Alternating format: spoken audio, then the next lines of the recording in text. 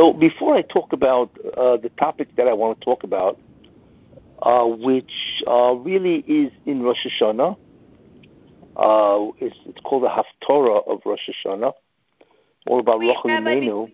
If you could do the class. Li'ilui Nishma Mazal Bat Shafika. Li'ilui Nishmat, Nishmat, what's her name? Mazal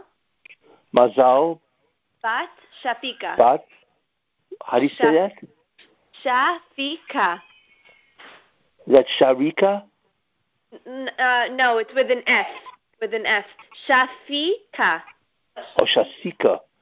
Okay, yeah, the shir should be in memory with an Aliyas Neshama of Mazal Bas Shasika. Exactly. And it should elevate her in the in Gan Eden. Yes. Sorry to hear that she was Nifteris. How old was she? 95. Kanain Hara. Wow, very nice.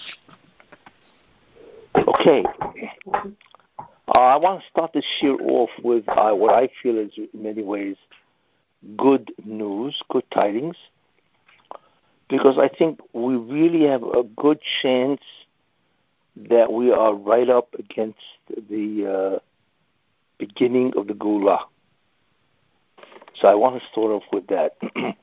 I had mentioned a while back, a couple of shurim ago, very interesting idea. The Gemara says that in Sanhedrin, that Mashiach comes Moitzoei Shemitah, which means at the end of Shemitah. That's when he comes. Which means after Shemitah is over, that's when he will appear. Which means that the Messianic era will begin, but not the era has different stages. But certainly that the Mashiach, as I once mentioned, will be released for what's called the Kripa, and that he will be free to begin to pursue his mission. And that's Messianic, obviously. It is the equivalent of Moshe Rabbeinu at the Sneh, where he was informed that he is the Mashiach to be, and please take out the Jewish people. And that is known as the Pekidah. So it's very possible that the Pekidah will start Moitzoei Shemitah. Now, this year, obviously, Tavshin Pei Beis is a Shemitah year. So and it's interesting, Tavshin Pei Beis can be read. It's always interesting to have a Rosh Tevis of the year alluding to the Messianic era. So it could be Tiyeh Shnas. It should be the year of, okay, Pesichat, the beginning, Be'itoi, of Be'itoi, because the Mashiach will come Be'itoi in its proper time. So that's what Tavshin Pei Beis could be, Tiyeh Shnas Pesich Be'itoi, the beginning of Be'itoi. Now, what does that mean? I had mentioned previously that if the Mashiach does come this Moitzoei Shemitah, it's very possible that this Moitzoei Shemitah can be a Yovel, because we know after 7 Shmitot, Yovel is the 50th year. And we don't know when Yovel is, but it's very possible maybe that this Moitzoei Shemitah could be a Yovel, and obviously Yovel is when everything goes back to its original owners, and obviously the world will go back to the ownership of God, you see. But anyway, and I mentioned also that if that is the case, then the Shemitah year will see tremendous preparations, because the Messianic year doesn't start without preparations. So this Shemitah year would have those kind of preparations. But I mentioned also that if this year does have preparations, then there is a preparation to the preparation, and that's Elul. So if you recall, I said that what I'm saying is correct, we will see spectacular events in Elul. That's what I mentioned. Have we seen it? And the answer is yes. And I'm going to list them. The first thing we saw, and when I say spectacular, the preparation, there's always two concepts when we're looking at the Geulah. One is the eradication of evil. That has to come first. The overthrow of evil, that has to come first, you see. A second idea is that evil itself has to admit that it was evil. And then there could go the introduction of Toiv, or holiness. You see, that's the process. So if there's a preparation, then that preparation indicates something to do with an overthrow of evil. And that's exactly what happened. So event number one is Andrew Cuomo quit. Now, Cuomo is a very evil person. If you look at his face, you can see that it exudes evil. And we know that. He's an incredible megalomaniac, responsible for the death of at least 15,000 people. And besides that, he condemned the Orthodox community in COVID. I'm not going to go through the list of what this person does. But believe me, he's a very evil person. And he was thrown out. He didn't just quit. Obviously, he resigned so he wouldn't be impeached. But he was thrown out in disgrace. And for him, it's an incredible punishment because he lives to rule over others. And that's always what a megalomaniac does. So he's gone. And that was a spectacular event because New York State is one of the most prominent states in the Democratic Party. And the fact that he was thrown out is a tremendous shock to the Democratic Party. In fact, they were even voting him. He got an Emmy, and they were thinking maybe he should run for president also. In any case, the Rebbeinu Shem threw him out in disgrace. So that's a very, very outstanding event on the side of Toiv, on the side of good. Second event is what's called the Biden fiasco. What Biden did is it just beyond belief. Why? Because how do you take out the army from Afghanistan before you rescue all the American citizens, also the Afghanis that work with the Americans, and they were promised that they would be taken out, right? And also many people, all of them live in dread because they all know that they will be killed by the Taliban. So how do you remove the army before you take these people out? I mean, it's just beyond belief. Not only that, how do you leave $85 billion worth of weaponry? It's beyond belief. Imagine $85 billion of weaponry. I heard that they are now the fifth strongest army in the world. I mean, they themselves, the Taliban, cannot believe their luck. And besides, the real danger is not even from the Taliban. It's from the fact that by doing this and allowing the Taliban to become a powerful army and to remain in Afghanistan, to rule there, that will allow Afghanistan to become the residence of terrorism or terrorists, like Al-Qaeda and ISIS. In fact, even Lindsey Graham, a senator, I think from South Carolina, said that they therefore expect another 9/11. This is the repercussion that they have given a place to evil. So how in the world could Biden have done that? But what that does is it destroys Biden's reputation. And because people say that this is the greatest faux pas mistake ever made since World War II, ever made in American history. So therefore, he has been disgraced. Same idea, you see. And Biden is a very bad person. I mean, you could see what he wants to do to Israel. He wants a two-state solution, and he wants to restore the power, the legitimacy of the Palestinians, and so on. But in any case, the real thing about Biden is not just him.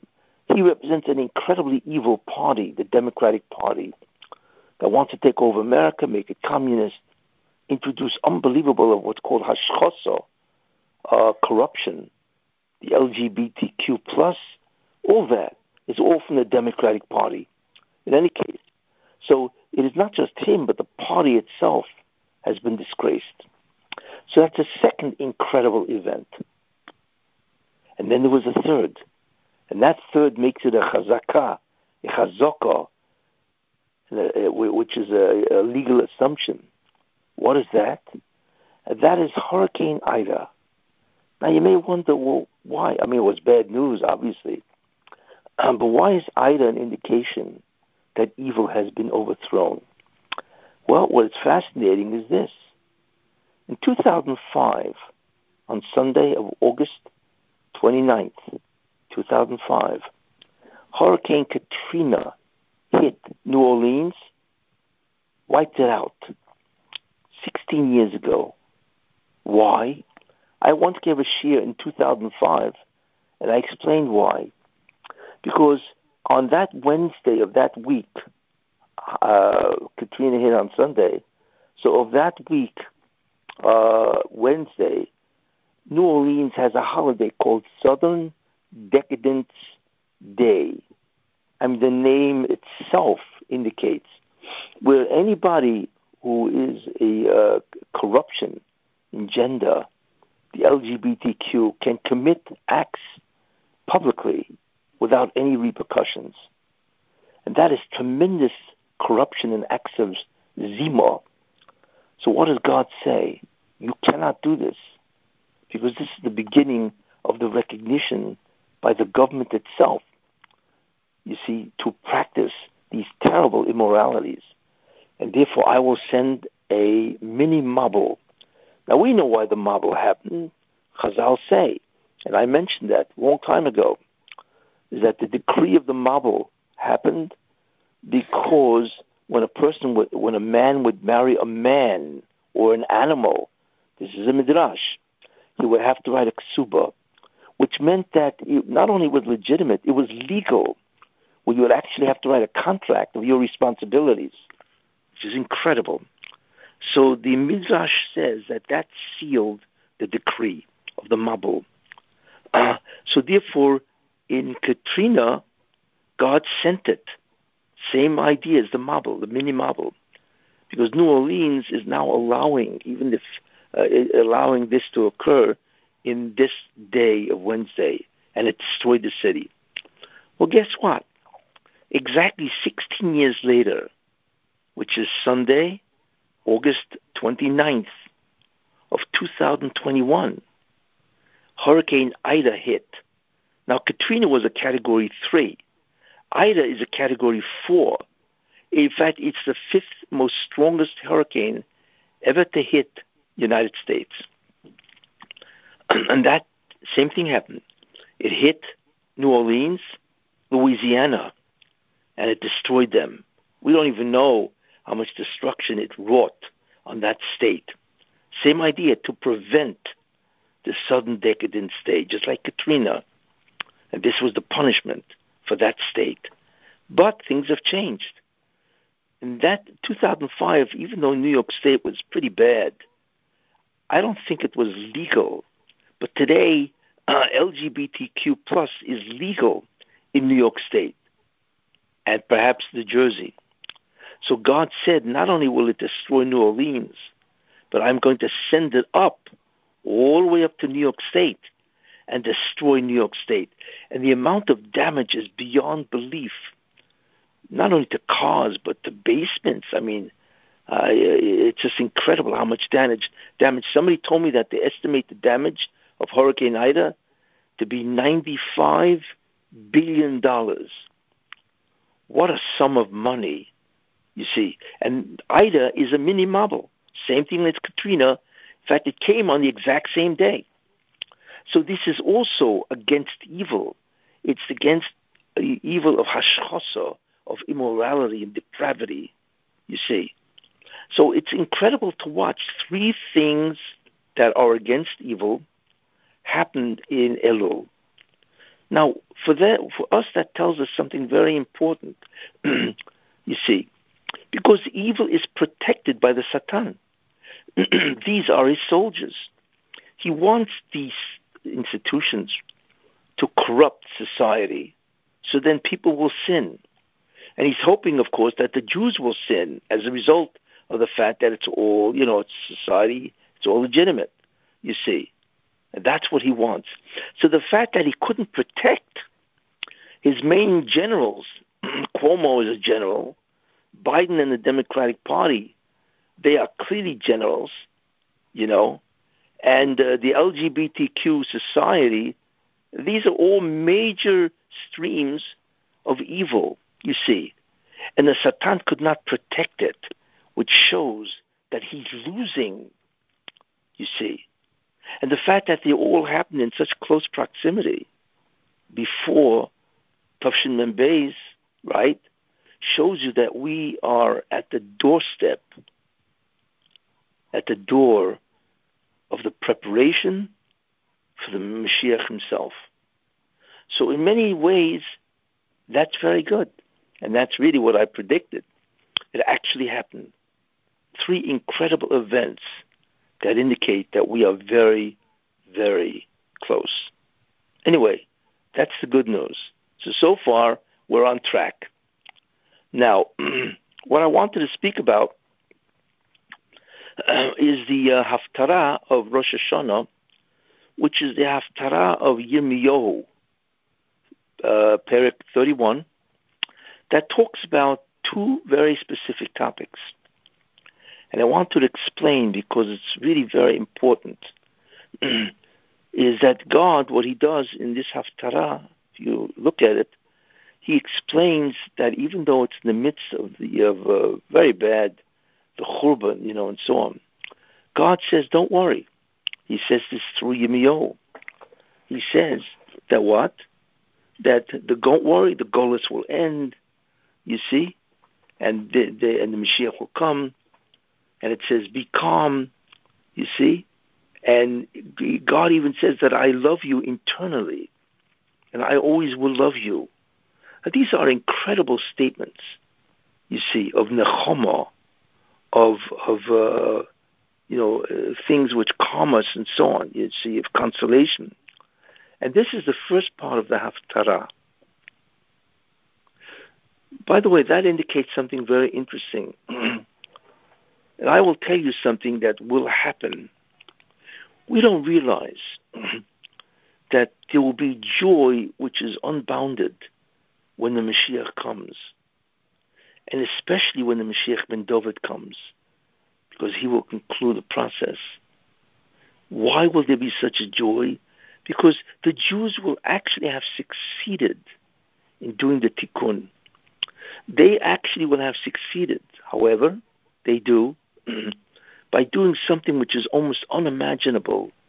And just look at what the Jews had to do to go through between mitzvahs, commandments, tshuva, repentance, and yisurin and suffering, which is the long, bitter golus. And they will have done it. And that will produce a sense of simcha and joy, exhilaration, which has never been seen before. Because we are talking about the world having achieved its purpose, which is the essential idea of the entire creation. And the joy that we will experience will be beyond belief for the Jewish people. In fact, we cannot even really understand that joy. But not only the Jews will have that joy, you see, but even the Goyim will have that. Because many Goyim realize that there's an enormous amount of suffering, agony, and so on in the world, pain, you see, and anguish in the world. They also realize this. So when they see the Mashiach, they will realize that it is now over. So that joy will be experienced even by the Goyim. But besides that, do you know who will also experience that joy? The entire creation itself, the Malachim, the angels, they themselves will stare in disbelief at the joy that God will have together with the Jewish people, together with the Torah, that all 3 will dance together with a joy which is incomprehensible, because the purpose of creation has been achieved, You see? And that itself is unbelievable simcha. You see? But in any case, that's the first part of the Haftarah. But then the Haftarah goes into something else. It talks about Rachel, or Rachel. And it says that Rachel, that there's a voice coming from Ramot. Rachel is weeping, crying, Alboneho, on her children. It's interesting. It doesn't say Rachel will cry over Yosef, Binyamin, because those are her children. It says Rachel mevaka Alboneho. Who's her children? The entire Jewish people. All Klal Yisrael is considered Rachel's children. Why? Because what she did was extraordinary. What did she do? When the Beit HaMikdash was being destroyed and the Jews were about to go in Galut, so the Midrash says that there was a tremendous din Torah. There was a tremendous judgment in heaven. When the exile happens, how long will it happen? And the truth is that they were decreed to be in exile until the Mashiach. You see. And what happened is all the Avot, Moshe Rabbeinu, Aaron HaKohen, Shmuel Hanovi, all the who's who, so to speak, in Judaism, they plead with God that the Galut should not be that long. You see, that they should be able to resurge again. But God said, nope, they will not be redeemed until the end. But Rachel made her appearance in front of the Bezdin, in front of the court, and she said, God, Rebbeinu Shalom, I realize you're angry. Why? Because the Jews worship idols. And that's very bad. That's like the biggest defiance you can give to God. Because in a certain sense, you dethrone God from his place. So she said, please don't be angry, even though it's a humiliation for you. Why? Because look what I did. I was incredibly humiliated. By how? Because Lavan, my father, what he did, Yaakov worked 7 years, right? And after 7 years, he was going to marry me, Rachel. So what happened? I knew what happened. She knew that the father replaced Leah. Lavan replaced Leah to marry Yaakov so he can get another 7 years out of Yaakov Avinu. So I realized that what's going to happen, that Yaakov is going to marry Leah, and he's going to ask her for a password, Simanim. And of course, she's not going to know it. And she's going to be unbelievably humiliated. Therefore, I, who knew the password, because obviously Yaakov was going to marry me, and he told me the password, I gave it to Leah. I told her the password. And that's what happened. Lavan switched me for Leah, against my protest probably, right? And Yaakov asked her the password. Obviously, whatever, he wasn't able to see her and so on, under the veil, whatever. And she told the password, you see? So he assumed she was Rachel, and he married her. So not only was I tremendously defrauded by my father, right? But I actually colluded with Leah. I gave her the password, so she shouldn't be humiliated. And I suffered the abuse that my intended mate, Yaakov Avinu, was now going to marry a woman that ultimately became my rival. You see? Why? Because I was silent about the fact that I was humiliated. Because I cared for Leah. I was able to be Moise Nefesh, self-sacrifice, so she should not be embarrassed.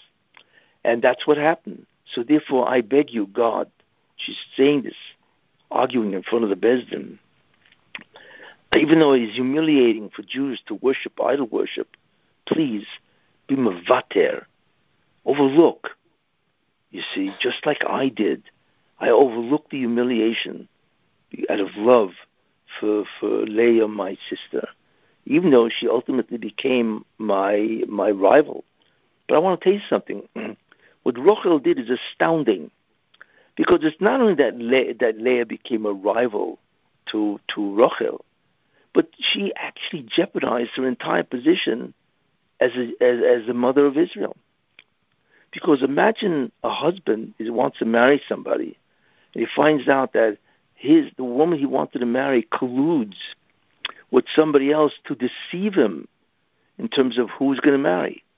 So he could get so angry and say, "What? You colluded with somebody else to deceive me, to give me the wrong woman? I don't want to marry you. I'm not interested. I have no trust." That's exactly what Rachel did. She actually created a scenario where Yaakov could have rejected her because she colluded with Leah in order to have Leah marry Yaakov.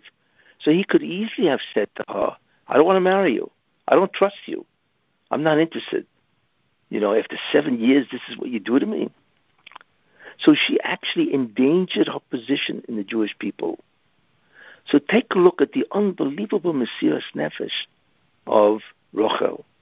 It's really beyond belief. So that's what she did. So now we understand. So therefore God said to her, very interesting, that not only will the exile will only be 70 years, as opposed to waiting until the Mashiach comes. But it was much more than that.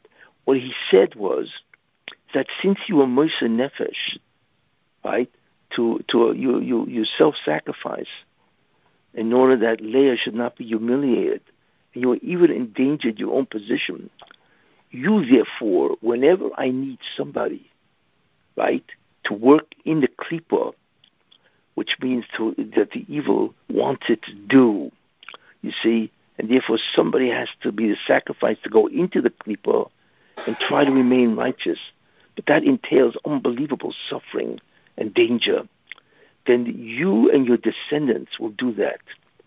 That's what God said.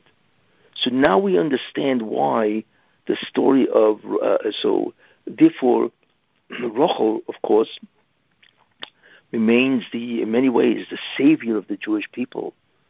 In fact, that's one of the reasons why she died. In fact, in many ways, God set her up for that. And he had to have somebody that would end the exile of the Jews, not until the Mashiach, but until 70 years passed. So he wanted really Rachel to do this, even though she had free will. Because she's the one, because that taina, that statement, you see, actually saved the Jewish people, you see. So God gave that task of suffering for the Jews to complete the redemption to Rachel and to her children, especially through Yosef. Now we understand why this part is included in the Haftarah of Yirmiyahu, because Yirmiyahu did what? He did, in that Haftarah, God, like I say, promises the redemption, and then it's going to be tremendous joy, and God loves. Yeah, but how? So that's why God brings down Rachel Imenu, that she cries for her children. And God says to her, remove the tears from your eyes, you see, because they will come back to the land, and I will redeem them. Because it is through Rachel and her children, especially Yosef, that enable the Jews to return to bring in the Mashiach. Because whenever there's a need to work in the klipa, which means that all of a sudden the Satan and his minions have tremendous dominion, you need somebody to go into that klipa and remain righteous. And therefore, that will remove all the nutrients, which are called the sparks of holiness, from the Satan. But somebody has to do it. Somebody has to go into the filth, you see, to rescue the Jews when the Satan is dominating everything. And that task, because Rachel was able to do what she did, was given to Yosef. But what's important also is that since she did that, like I say, she had that particular task to save the Jews. In fact, that task is so difficult that because Rachel did it, she is able to call the Jewish people her children, Boneha, her children, you see, because since she sacrificed such an extent, she saved the children, all of Klal Yisrael. And that is why she died and was buried in Beis Lechem, because the Jews on the way, the beginning of the exile, because that's what Nebuchadnezzar, the one who destroyed the Beis HaMikdash, did. He exiled the Jews to Babylon. And as they were going to Babylon, they passed by Beis Lechem, you see. And since they passed by Beis Lechem, God made sure that she would die at Beis Lechem, so they would pass by her kever, and that would arouse her neshama, her soul, to talk in defense of the Jews, because they are praying at her kever. Therefore, she died in Beis Lechem. I mean, it's an incredible thing, but that's why she's included in that Haftarah, because it is because of her that the beginning of the Haftarah is true, because of what she did. Therefore, that enabled the Jews to have a redemption where God says that He will redeem them, He loves them, and there will be tremendous joy. That's why she's included in the Haftarah, you see. What is also important, we now understand why Yosef was chosen to go to Egypt, you see. Because really there was a big problem. Somebody had to go into the Klippa, you see. Question is, why does, we talk about Egypt and that we thank God for taking us out of Egypt. But the question is, why are we there in the first place? And the answer to that is because when Avraham Avinu, you see, said that he accepts the position, the covenant between God and himself, you see, he accepts it. So God said, wait a minute, you don't understand. Mankind, which I mentioned previously, for 2,000 years, from Adam until Avraham Avinu, had the ability to do the tikkun. And then it was given to Avraham, and subsequently, of course, to the Jews. So what they did is they sinned terribly. So they gave an enormous amount of power to the Satan. Enormous. So therefore, the tikkun would result not only, right, in bringing down Kedusha, but you had to take away all the nutrients, the power, the sparks of holiness from the Satan. So therefore, the Jews have to suffer. They have to go into a nation that is the representation, right, or the general of the Satan, and remain righteous, you see, and that would deplete all the energy of the Satan, and he would be killed. That's called Klippa work, which is what I mentioned, you see. So the problem was, Avraham Avinu said, okay, fine. And this is what happened, where they they eventually went into Egypt. But before the Jews went into Egypt to take away all the Yanika, which is all the nutrients, sparks of holiness, first you needed somebody to go in who was a major neshama to do it first. And who was that? Yosef HaTzadik. Yosef was chosen to do the work that the Jewish people would have to do later on as a preparation. So he went into the Klippa, right? He was kidnapped. He went into the Klippa, and he had to remain, of course, incredibly righteous in order to take away the power of the Satan, you see. And the main test was not only to remain faithful to God, to trust in God, which we see he did, because he's always referencing God as the major cause of everything that happens. But he also had to withstand what's called zima, immorality, especially with Potiphar's wife, who made advances to him, and he withstood that. And that was the major test that Yosef did. And because of all the 13 years that he was in Egypt suffering in prison, or under Potiphar himself as the head of his household, you see, and he remained righteous.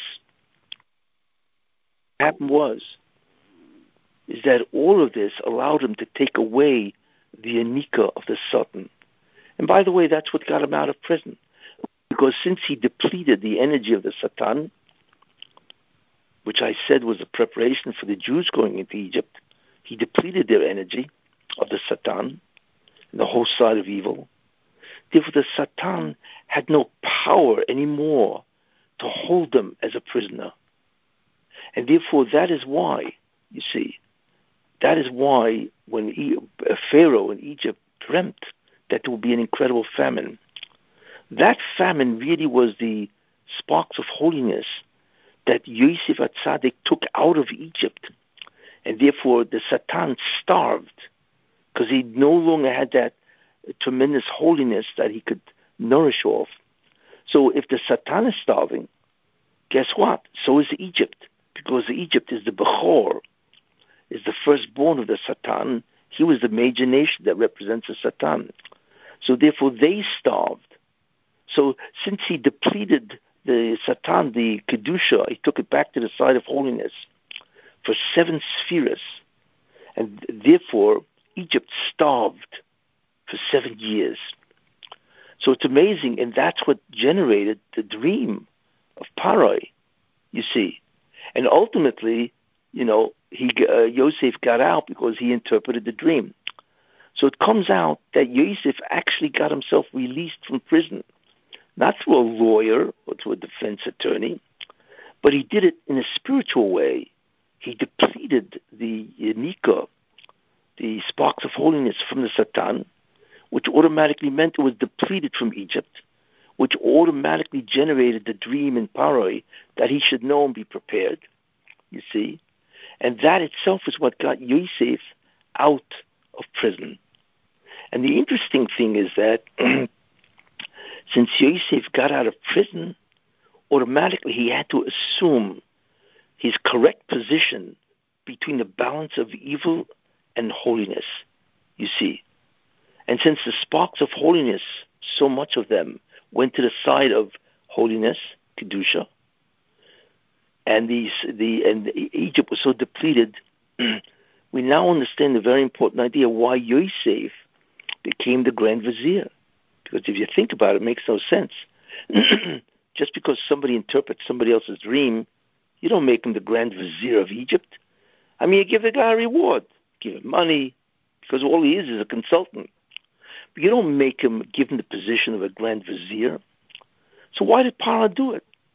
And the answer is because Yosef had to now assume the position that holiness assumed in relationship to evil. And since most of the sparks of holiness was now out of the hands of Egypt because of the work of Yosef, therefore, as a result of that, Yosef had to rise vis-a-vis evil. And Yosef did so much work, he emptied Egypt, depleted it of so much Kedusha, which is sparks of holiness, right, which is the fuel for the Satan. He had done so much that he rose to be right under Paroi. Could you imagine? Right under Paroi. And therefore Paroi had no choice. He has to make Yosef. What does it make Yosef? He has to make Yosef the Grand Vizier, which is the second most powerful man in Egypt. Because at that point in time, that was the relationship between evil and holiness. That holiness was incredibly strong because of the work of Yosef, you see. But what enabled Yosef to do all this?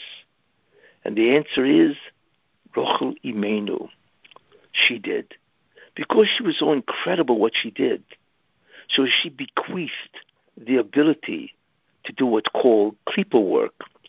That if the Satan rules and has incredible dominion, that person under Yosef, under Rochel, descendant of Rochel, is able to do that work, to go into the klipa, which is very dangerous, because you can easily be influenced, obviously, by the terrible evil environment of the klipa, of the evil. You have to go into it, remain righteous at whatever level you can, and therefore deplete or take back all the sparks of holiness. That became the work of the Bnei Rochel, Yosef, you see, especially Yosef. And that's why he was chosen to do that work, in order to deplete the amount of holiness in evil. And therefore, when the Jews went into Egypt, an enormous amount of the job was already done by Yosef, you see, and also by the rest of the Jewish people, because they all followed Yosef, right, to the land of Goshen, you see. And of course, they did tremendous amount of mitzvahs. They learned Torah. So they themselves were the preparation, ultimately, for the major klipa work of the Jewish people as a people themselves. And then ultimately, of course, the Jewish people did it. They depleted Egypt of everything, and as a result of that, Moshe Rabbeinu was able to take the Jews out because there was no sparks of holiness left. In fact, God says that to Avraham Avinu, that, your children will be strangers in the land 400 years, and afterwards it says, V'acha yetzu b'rechush gadol, they will go out with great possessions. It's interesting that the numerical value of V'acha kach yetzu b'rechush gadol is exactly gematria in Tzeitzei Kedusha, the sparks of holiness, because that's really the work of the Jews in Egypt. In fact, what's interesting is even when they went out of Egypt, it says, V'yotzu kol tzivos Hashem me'eretz Mitzrayim, and all the hosts of God left. Now, it doesn't say, right, the hosts of God. It says all the hosts of God, which means all the holiness left Egypt. Kol, all. And that kol, the gematria of kol tzivos Hashem is also gematria Tzeitzei Kedusha, the sparks of holiness. You see, so that's the incredible remez of what the real work of the Jew was in Egypt. But like I say, the whole thing was started because of the work of Rachel Imenu, and that's why she is included in Haftorah, where God says, "Don't worry, I love the Jewish people. I'm going to take them out. The exile will end. The Mashiach will come." How? Only because of Rachel, that she was able to initiate that process, klipa work, to be able to take the sparks of holiness back from the Satan, which, by the way, is stage 1 in the redemption. You see. So certainly let us hope that as a result of all this, right, that whoever is now involved in klipa work, which, by the way, is the Mashiach ben Yosef, he is the one who's involved in klipa work because, of course, he is from the soul of Yosef HaTzadik, that this will truly bring the Mashiach. Because, like I said, he is involved in klipa work, and hopefully it will have been complete. And we begin to see that. Because when you see 3 different events occur, you can be sure that the Satan is losing his ability to remain dominant. Because these are not 3 events, small events. They are global events. Cuomo is a global event because he is a major general in the Democratic Party. Biden, of course, is a major event. He's the President of the United States, and he's the head of the Democratic Party, which represents the evil. And Hurricane Ida, of course, it's a major event. It wiped out New Orleans, which is a whole city, and Louisiana, which is an entire state, right? And New York, it's incredible what it did to New York, the amount of damage, which I said they estimate to be $95 billion, and New Jersey and so on. All of these are major cataclysmic events. So that has to tell us that we are very close, because it means Satan cannot defend his own soldiers, his own generals and so on. That's a very good sign, and all 3 happened in Elul. And I believe because this year, Tovshim and Beis, as I said, hopefully the beginning of Be'itoi, there will be major preparations for the Mashiach to come himself, and then hopefully the Pekida will happen either earlier, or certainly something will happen in Motzei Shemitah. Any questions?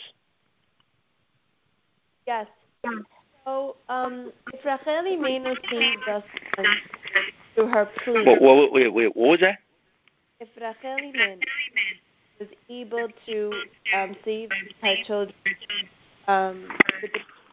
for Hashem, to release us from the exile, does she still have that merit to do it again? Yes. Yeah, that does not end. And you should know one thing: the Jewish people, what? It's not like a one-timer like that.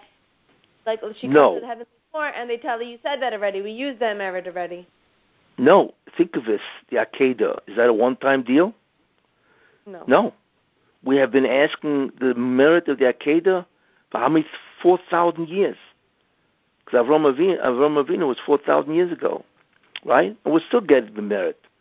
No, apparently, inherent in the avodah of what they do, it's not just the avodah; it's also the tikkun that is done as a result of that avodah. Because of that task, there's a tremendous accomplishment done in the rectification of creation itself. And that is permanent. That remains. So therefore, what she did remains. And by the way, that is the reason why, which I gave a shir about Lag Boima, why is it that the Jews go on Rachel Imenu's Yortzeit, which is Yud Aleph Cheshvan? Why do they still do that?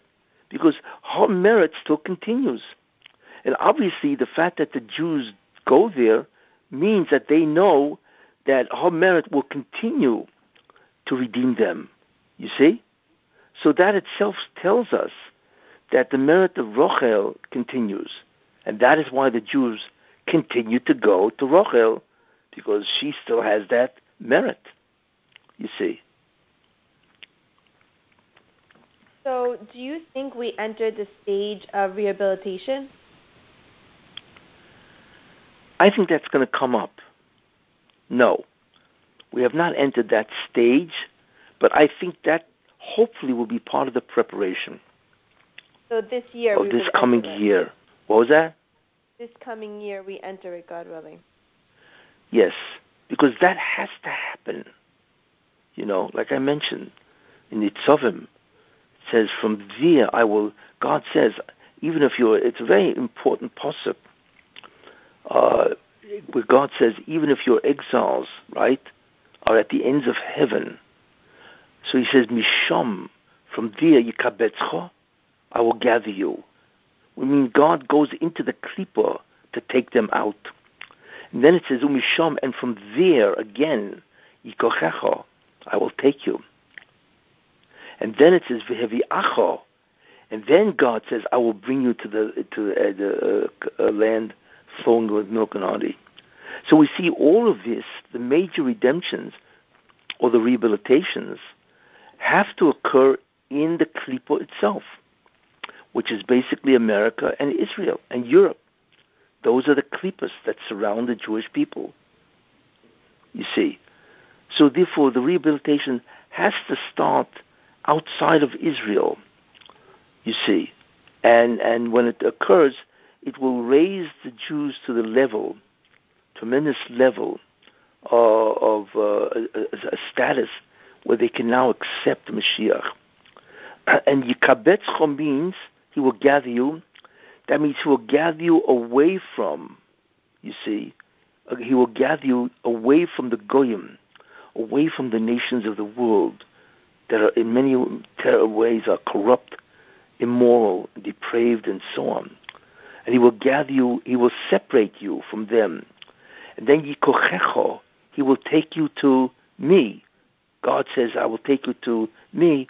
And that itself is the rehabilitation.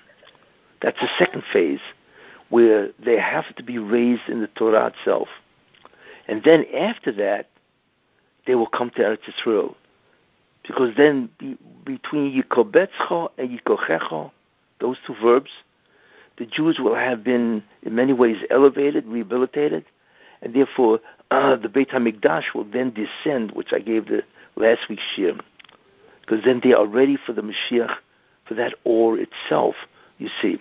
In fact, the Haftarah of Yirmiyahu, which we read on the second day of Rosh Hashanah, right, it actually says there that God will redeem the Jews, you see, that he will take them, Yikabetzcha, he uses the same verb, he will gather them. So therefore, hopefully the rehabilitation will take place this year. You see. So the main part of the rehabilitation is that we find a new found love, interest in the Torah and the mitzvot themselves. Yes. Yeah, we don't really know how that will occur. Is that a part of Hashem opening up the neshamas, or like the consciousness of the Jewish people? Because how else is he getting the people who have nothing to do with Judaism? Yes, that's probably part of it at a lower level, yes. Because all of a sudden, in order for Jews to separate themselves from the nations, there has to be this awakening of consciousness. There is no other way. There is a way which I could suggest, which did happen, except it didn't last. When the Israeli army fought the Jordanians in 1967, right, and they took over the Kotel, if you remember that, the Six-Day War in June, right? That was 1967. Amazing. It was 54 years ago. There was an awakening because people were stunned. Why? Because for the first time in thousands of years, the Jews actually had all of Jerusalem and the Kotel and the wall. And everybody realized there's something going on.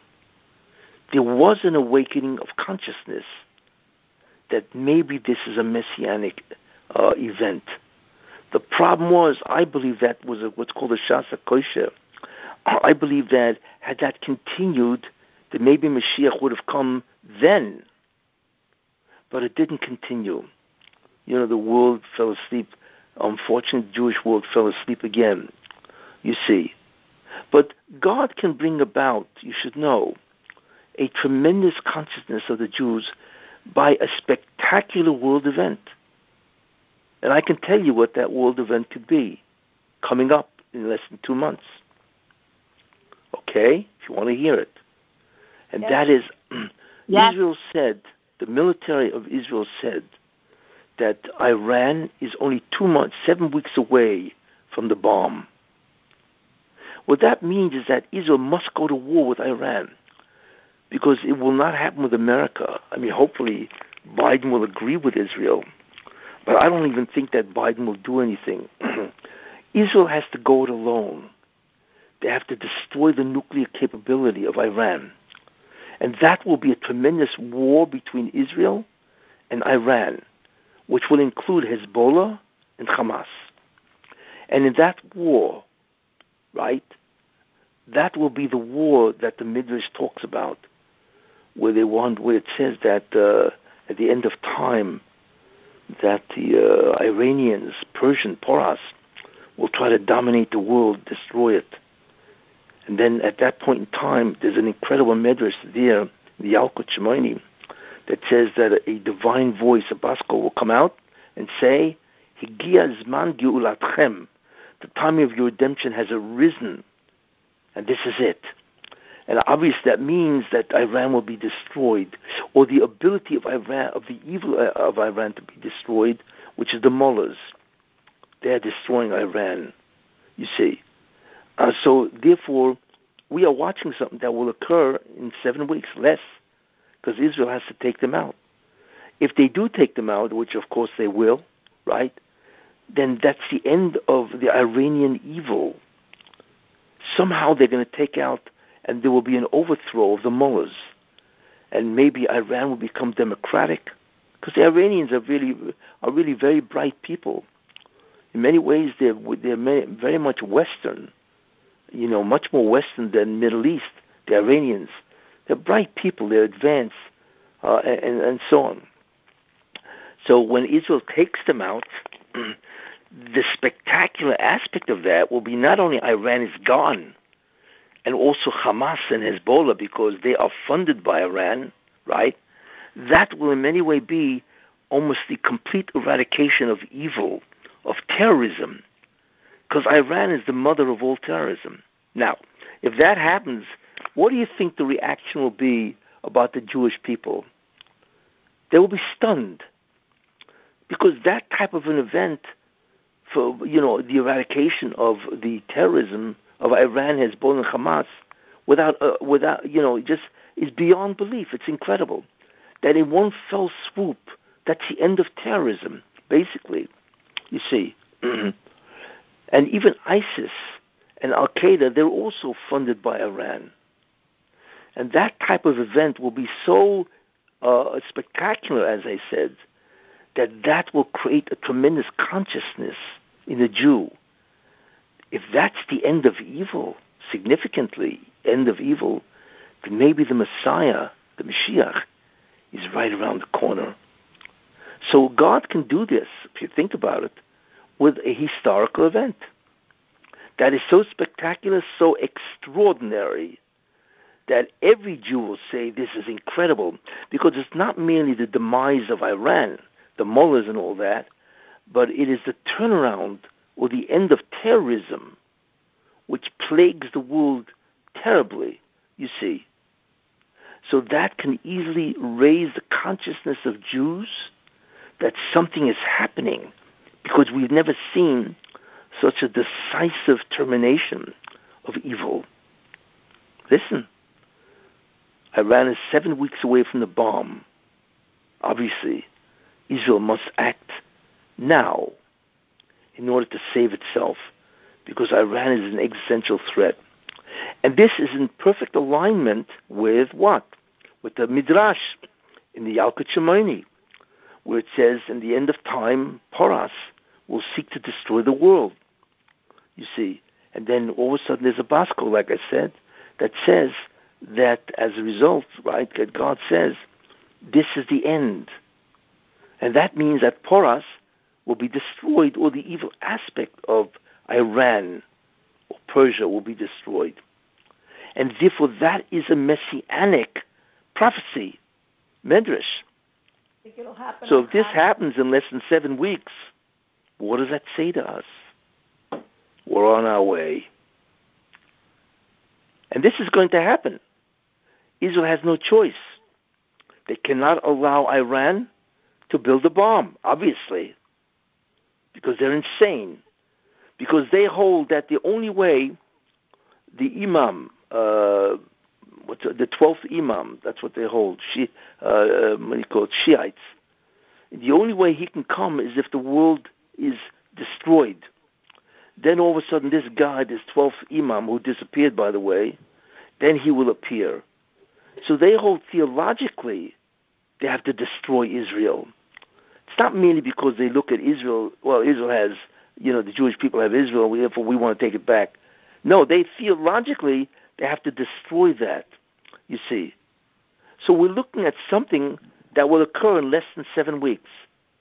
And when the Jews will be victorious, the world will be stunned, because like I say, it's not merely the end of Iran, it's the end of terrorism, because they are the mother of all terrorists. That's how it could begin, you see. So, Rabbi, now we're in the time of Aseret Yemei Teshuvah. Yes. What, as Jewish nation, individuals, what should we be focusing on? Does this time have any auspiciousness with the process of Mashiach? What should we know, do, etc.? I didn't get that. Say that again. What should you what? What should we know? What should we do during this time? Is there any specific during this time that we should know? Yeah. I think I mentioned this. The Raiva says that the main consideration in judgment in the Aseret Yemei Teshuvah and in Rosh Hashanah, right, is like what Moshe Rabbeinu said: who is with God? Mila Shem Alai. Who is with God by the Chet Ego? What people have to think about is, how can I get involved in spirituality? How can I get involved in the Torah, mitzvot, chesed, and so on? That's a consideration, and therefore you are considered as part of the army of God. You see? That's really what God wants. It's not the individual sins that concern him. It's the whole direction that the Jew takes. So many Jews have nothing to do, or they have, very little to do with Torah. How many Jews do have nothing to do with Torah? So what disturbs God greatly is the direction, you see, of the Jew, that they are completely oblivious or absent from the Torah and the path of the mitzvot. However, therefore, if a person says, I want to join God, I want to consider the mitzvot and tshuva and so on, and he thinks about that, that will be the saving concept of the judgment in Rosh Hashanah. I mean, this is what the Ravad says, you see. So that's what I would recommend. Tshuva, it's not so much to say I will do tshuva on a specific avera, which of course is important, but it's mi Lashem Elai, who is with God and who is not. That's the critical consideration. Rabbi, I have a question. Fine. If after the 7 weeks, and if Israel is going to attack Iran, if Israel is going to attack Iran, what's going to happen to all of the Jews there? I'm afraid Iran is going to take the Jews as hostage. There is a lot of Jewish people. I'm from Iran, and a lot of Jewish people, they live in Iran. What's going to happen? Well, I think the answer to your question is this. Israel is not going to destroy Iran. You don't do that. What you have to do is destroy the mullahs, the government, you see. So the first thing you take out is the nuclear weapons, or whatever nuclear potential, their weaponry and so on, right? You take that out so they don't have it anymore. The second thing you do is destroy the government. Now, Israel knows where all the government buildings are, where these guys are, where they hide out. This is all part of the incredible intelligence that God has allowed Israel to know. So what they have to do is, and I will say it without any reservation, they have to kill these people. You don't negotiate with evil, you destroy evil. This is what the West does not understand, how they can allow a country to dictate terms to the entire world. How can they allow Iran? Everybody knows what Iran is. So where is the world? Where is the UN? How do you allow one country to create such chaos, such evil, such turmoil in the world? You see, you don't. So I believe Israel will take out the government. And besides that, I think that the Iranian people who are tremendously suffering, you see, there's a tremendous shortage of water, COVID, the economy is terrible and so on, I think there will be a revolution. They'll overthrow the government itself. And like I say, the Iranians are bright, intelligent people. Like I say, they're more West than they are Mid East. And they will therefore vote for democracy because that pays. And they will join the rest of the world, and that's the end of terrorism. So I don't really see a danger to the Jews, you see, because all of this is going to happen quickly. We're not talking about dragging it out for months. Israel cannot sustain a war of months. It has to do it in days. And that will be so spectacular that all the Jews in the world will wake up and say, wait a minute, what in the world happened? This is beyond belief. No more terrorism? That could do it. Rabbi. Yes. Rabbi. Thank you. Yes. Who said thank you? You were talking. Soraya. You were talking. Yeah. You were talking in the beginning about the 3 things that were falling down and the darkness was being brought down, like Cuomo or whatever. Yes. Another thing that just came out during the Chag was Fauci. Fauci had emails that were leaked that revealed that he lied to Congress about him saying he funded the Wuhan lab to start coronavirus. Wait a minute, that came out now? Yes. In leaked emails, yes. Really? You mean that's being reported? That they discovered emails that Fauci lied? Oh. Yeah. Well, So Fauci is a very evil person. Big, yeah. What was that? Very. That would be a very big, if he ends up getting prosecuted, I mean, that's major. Well, that would be the beginning of the end of Gefa, of the Magefa itself, the plague. Because Fauci is responsible for many deaths. It's astounding how many deaths this man occurred. If you think about it, how could you take a virus, and increase its capacity to kill? It's ludicrous. Because what happens if it gets out of hand? Which is exactly what happened. There was tremendous negligence in Wuhan, which is incredible. How you could put a bunch of buffoons watching a virus that is so contagious and kill. So how can you upgrade a virus? What kind of morality or justification is this to create a disease that can destroy the world, destroy the economies? It's unbelievable. And if that's what he did, then the man should be taken out and shot, because 1 million people have died because of the lab in Wuhan, China, and what Fauci did. And besides that, Fauci went against many medications that do work. And how many people could have been saved had they taken, for instance, hydroxychloroquine or ivermectin or whatever in the proper way? How many people could have been saved last year? Instead, there was no therapeutics, and they all died. And one of the major opponents of any of these medications, right, is Fauci. So the man is responsible for who knows how many deaths. Yes. So he should be taken out. But more than that, he has to be disgraced, you see. And even that's a minor punishment for this man. Very evil person. All of them. Anyway. That's good news.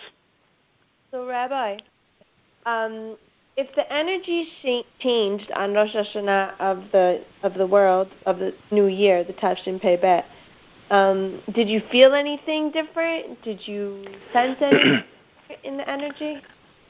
Yes, I did. Based on what I'm saying, I have this feeling that this year will be a tremendous year for the Jews.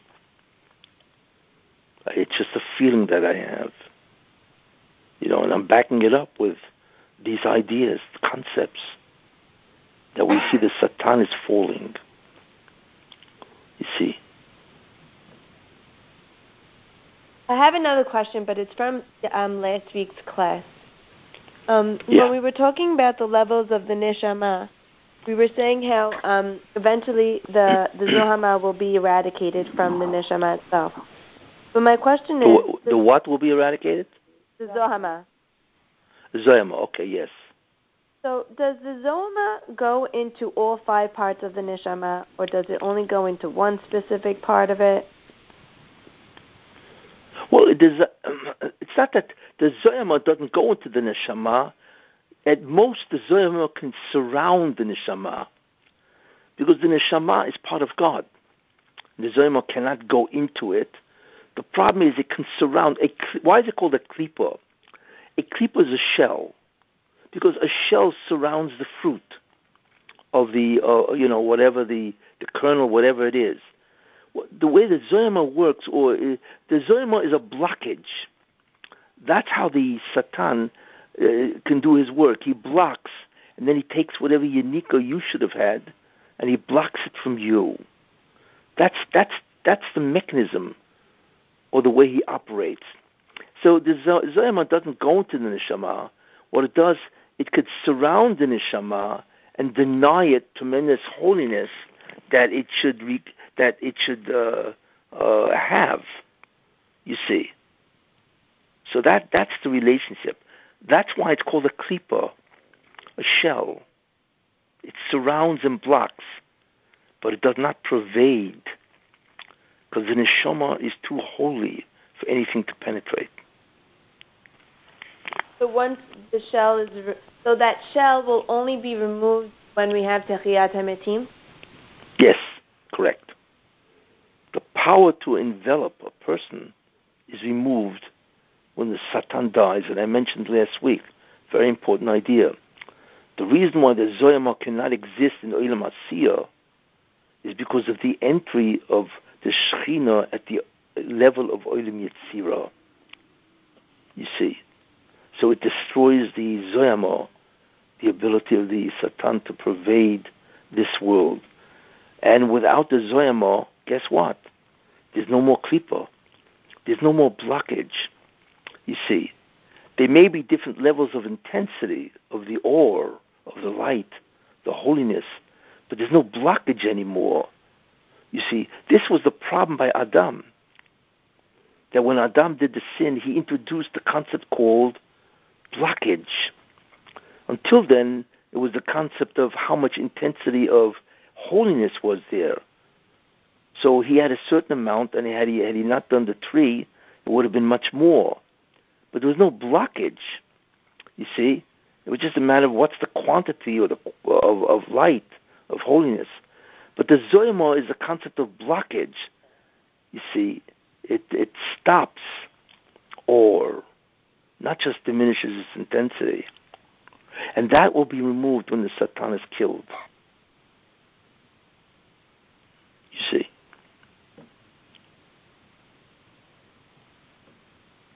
Rabbi, I have a question. That's great.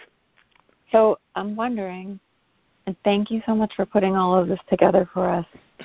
I'm thinking about... it reminds me of a garment. It reminds me of a garment. Uh-huh. Sometimes you ever walk into a store. I use this example. You walk into a store and you see this tapestry. You know what tapestry is, right? It's an embroidery and so on, right? Anyway, and let's say it's large. It's like 5 by 5 feet. So you walk to one side of it to see what it is, and all you see is little threads sticking out. See, this doesn't make any sense. It's all chaos. So the store owner says, "Excuse me, you're on the wrong side. Please go around." You go around and you take a look, and it's a magnificent picture. That's what this world is. We live and we can see only one side of the tapestry, which is incredible fragmentation, bits, pieces that seem to be completely disconnected. So we can't figure out what's going on, you see. But the job is to go around and to see the magnificent structure, the magnificent integration of everything, and how it all forms a beautiful picture, you see. And that's really what the Mashiach does. That's what he does, you see. He takes the information which we have, but it's completely spread out. It's fragmented, piecemeal, and he puts it all together into a beautiful tapestry. You see? That's the concept of structure, the big picture. You see, and then so besides that helps me with my question. What was that? So that helps me with the question, because I'm not understanding Did you say Afghanistan. that helps you or doesn't help? What was that?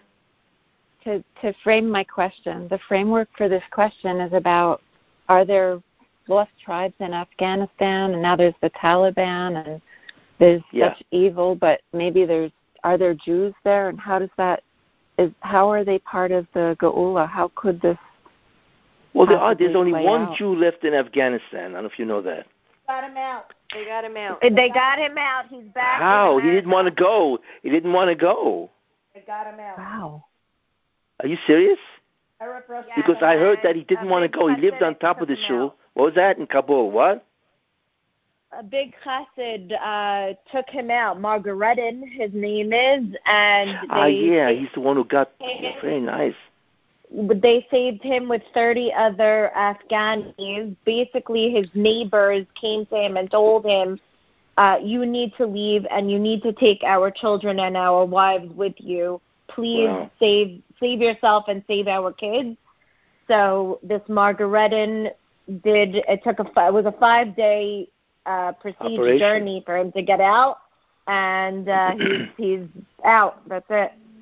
How they get him out of the country? There's no airfare. There's no airplanes. How that a Jewish guy, a private thing, took him out. Margaretin, this guy, handled everything. Wow. He's the one who I think handled, was it Pollard? I forgot who got out of prison. Pollard. Pollard, yeah, I think so. Yeah. Wow, that's great. So isn't it if are there lost tribes? If there's no Jews there, then there's no reason for it to technically, like, doesn't the Jew sustain the place where he lives through his Torah learning or whatever? So if there's no Jews left there, then that's it. But you're saying it's true; it will get destroyed. Well, what's interesting is that to see, look, the Taliban, they want to rule. There's about 80,000 Taliban, and there's about 33 million Afghanis. But the Taliban, even though they're primitive, it's just incredible how primitive they are. If they want to rule, they realize that there has to be a normal state because they're dependent on the world. They need money. They need all kinds of goods, you see. So they have to make a decision. Do they want to join mankind or they don't care? So we don't really know what they're going to do. There's no question that they are incredibly evil. It's unbelievable how evil they are. I mean, they will wipe you out. They'll chop you up and spit you out. But in many ways, they have to decide, do they want to remain Afghanistan of the 7th century or they want to become part of the modern world? It should be interesting to see what they do. But there's no question that Afghanistan it's over with. Once Iran is taken out, that's the end of Hamas and the end of Hezbollah. And in many ways, it's the end of Al-Qaeda and ISIS also, because they also need money, you see. This is the beginning of the end of terrorism. And so on, you see. And that's going to be a spectacular miracle. What was that? Afghanistan is sending the weapons from America to Iran. Yeah. This is all part of the buildup of Iran. Look, the Satan is not going to give up Iran. But it doesn't make a difference what the Satan does. It all depends on the decree. If the time of evil is over, which in a certain sense it has to begin to diminish and be obliterated, then Iran is finished. And the Israelis will be successful in destroying the infrastructure and the government of Iran. And will allow the Iranians, look, there's 83 million people in Iran. That's an enormous amount of people. God is not going to destroy them. And the Israelis are not going to destroy them. Even though many of them side with the government. You see, look, they all deserve what they're getting in terms of the drought, the COVID, the economy. You know, they deserve it because they hate the Jews. But that's the anti-Semitism of the entire world, which again will end someday. But look, God wants to begin the beginning of the end, and the first thing to go is evil. And the first thing to go of evil is the mother of all evil. So we may be witnessing what's going to come up, a spectacular miracle, and that will be spectacular. You know what the equivalent is? You know what the equivalent is? When communism collapsed, when the Berlin Wall collapsed, that sent shockwaves.